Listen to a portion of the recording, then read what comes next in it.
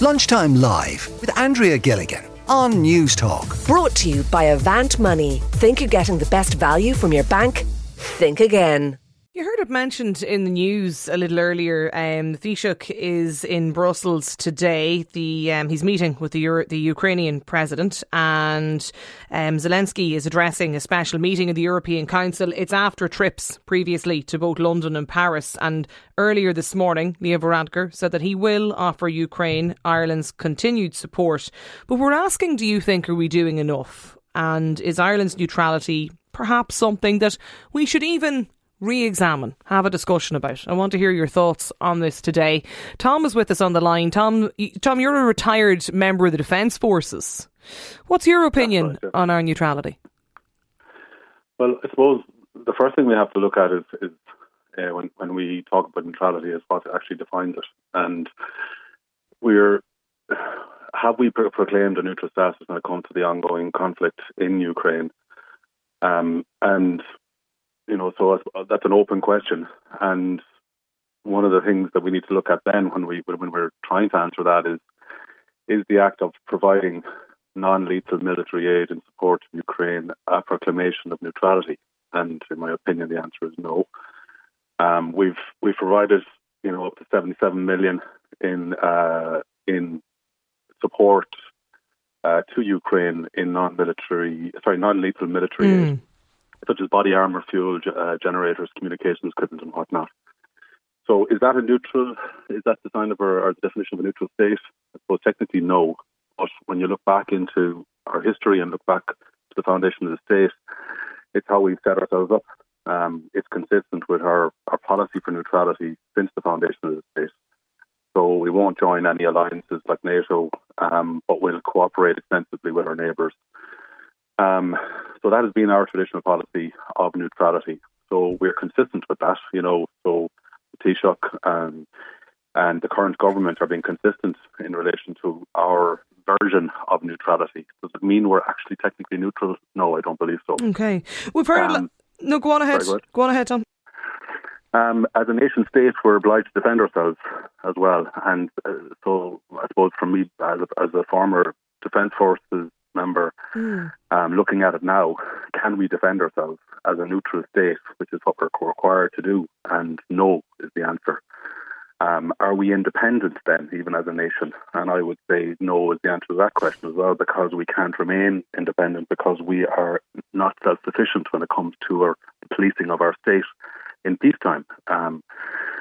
So we require on other people to help us with that. And if you look at Finland, Sweden, Austria, other neutral states, they're heavily armed with their own defence industry in order to maintain that neutrality.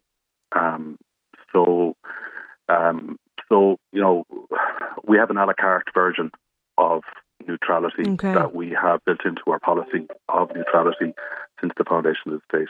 Stay on the line, Tom, if you don't mind. I just want to get a couple of other thoughts and opinions on this. Ben is with us as well. Ben, do you think we should reconsider? Is it time to reconsider our neutrality? Hi, Andrea. So I would actually agree with Tom's position about how it's a very ambiguous term, because if you look historically, how neutral is it to be? Because you can't necessarily say we didn't play a role in World War II, and obviously we were on the side of our allies in that sense. So if you look at it now, obviously we're on the side of the Western democracy, the quote-unquote anti-Russian side.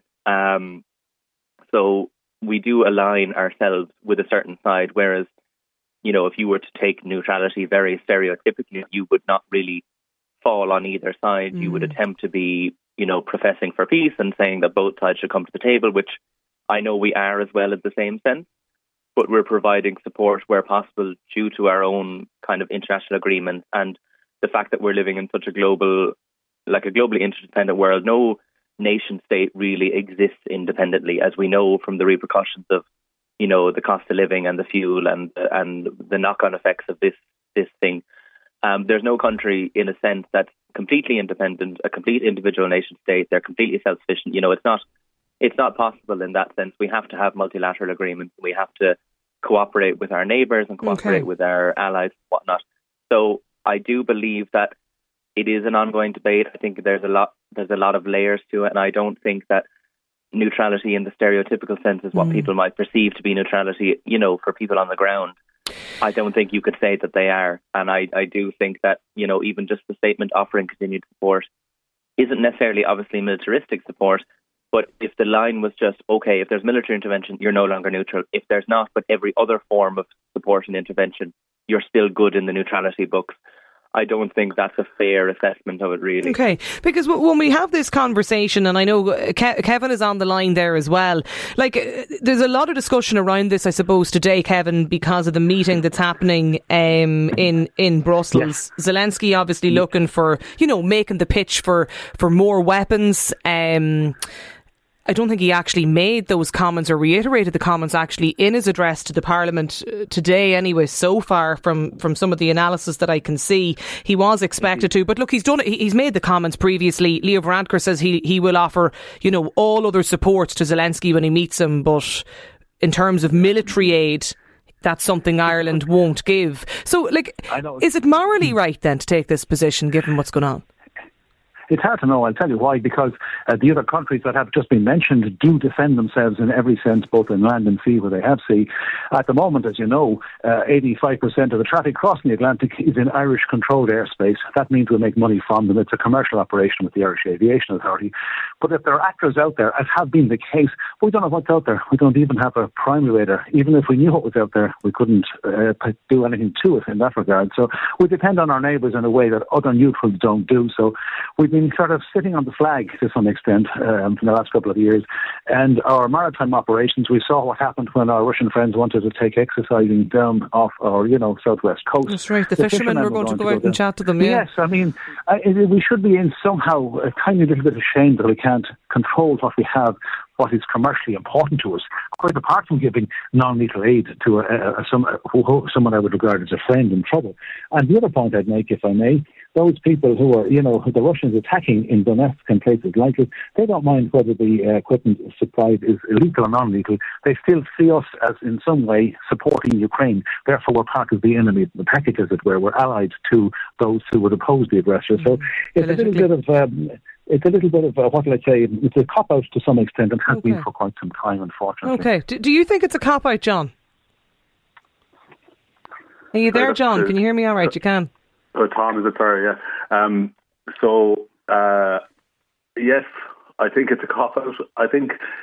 So there's one thing about being declared neutral or, having it as a policy, but to be seen as neutral is another thing. So, there's a quote in the law of neutrality, and it does state that neutrality in the time of war, or in the time of where there has been a conflict has ensued, not necessarily a proclamation of war, but where a conflict is, the neutrality is seen in the eyes of the aggressor. So they'll decide whether you're neutral or not.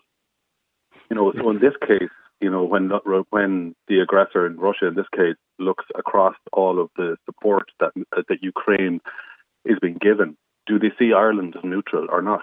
And therefore, is Ireland at risk or not? And if it's at risk, are we neutral or are we not? And that's the question I'd put out there in relation to it. So we're we're just unaligned.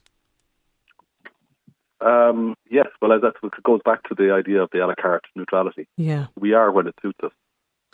Michael is with us as well. Michael, you're also a former Defence Forces member, is that right? That's correct. Yeah. What's your thoughts about the idea of maybe reevaluating our neutrality? Well, I think you need to take away the difference between the principle of it and the practicality of it. If you look at the moment, we are, getting involved with Europe in relation to aiding Ukraine. Ireland is the most defenceless country in Europe.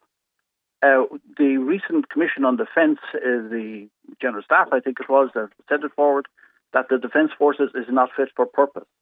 We are interfering. We are trying to poke the bear when our own government doesn't even take the defence of our own state seriously. And to say that we need to join another military alliance in order to defend Ireland when we don't want to defend ourselves and don't want to spend the money on the Defence Forces to defend ourselves I would go back to Marx, and I mean Groucho Marx, who said, I wouldn't want to be a member of any club that would have us. And we, until such time as we take our own defence seriously, we should really be keeping out of the geopolitics of Europe. We have, if you take it in NATO, you're expected to spend 2% of your GDP on defence. In Ireland, we spend 0.3% of our GDP on defence. Our reserve is down to 1,700. Our permanent forces are less than 8,000. We are defenceless. Okay. And if we were talking about joining a military alliance, we must understand what that means. Normally, military alliances have a mutual defence arrangement. That means that if some country in East Europe should be involved in war, then we are going with them. And any country that goes in wants to talk about a mutual defence cannot be thinking seriously about it unless they're also talking about nuclear weapons, conscription, and who controls all of these. Until such time as we take our own security and defence seriously, we should really keep our head down. John is with us as well in Galway. John, just in the context, I suppose, of what's been happening over the past year, we're going to hear more about it, obviously, following this meeting today. The Taoiseach says he will offer all other supports to the Ukrainian president when he meets him, but things like calls for more military aid is something Ireland won't give. Do you think that's morally right? Brenda, I don't know, because Ireland is not able to defend themselves, and if some country wanted to attack Ireland from hot air balloons, we wouldn't be able to defend ourselves. So I don't know how we could contribute to any country, any military country, whatsoever,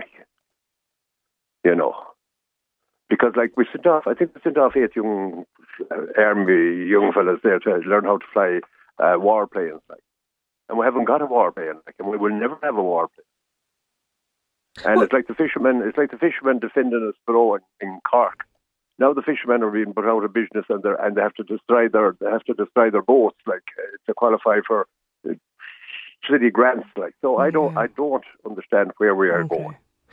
Some of the texts on this are: neutrality should be sacred to every Irish citizen and never be questioned to protect our children and generations to come. The gung-ho attitude needs to be quashed and peace needs to be promoted with pride. This listener: if we wish to be considered neutral, we should copy the Swiss model of no military aid or training to any foreign nation. Another listener here on 53106 says there's no reason to give up neutrality. It's one of the few remaining things that we should be proud of as a nation of peace. And sure, we can't even house our citizens not to mind spending billions on any further military aid as well. Lunchtime Live with Andrea Gilligan. Brought to you by Avant Money. Weekdays at midday on News Talk.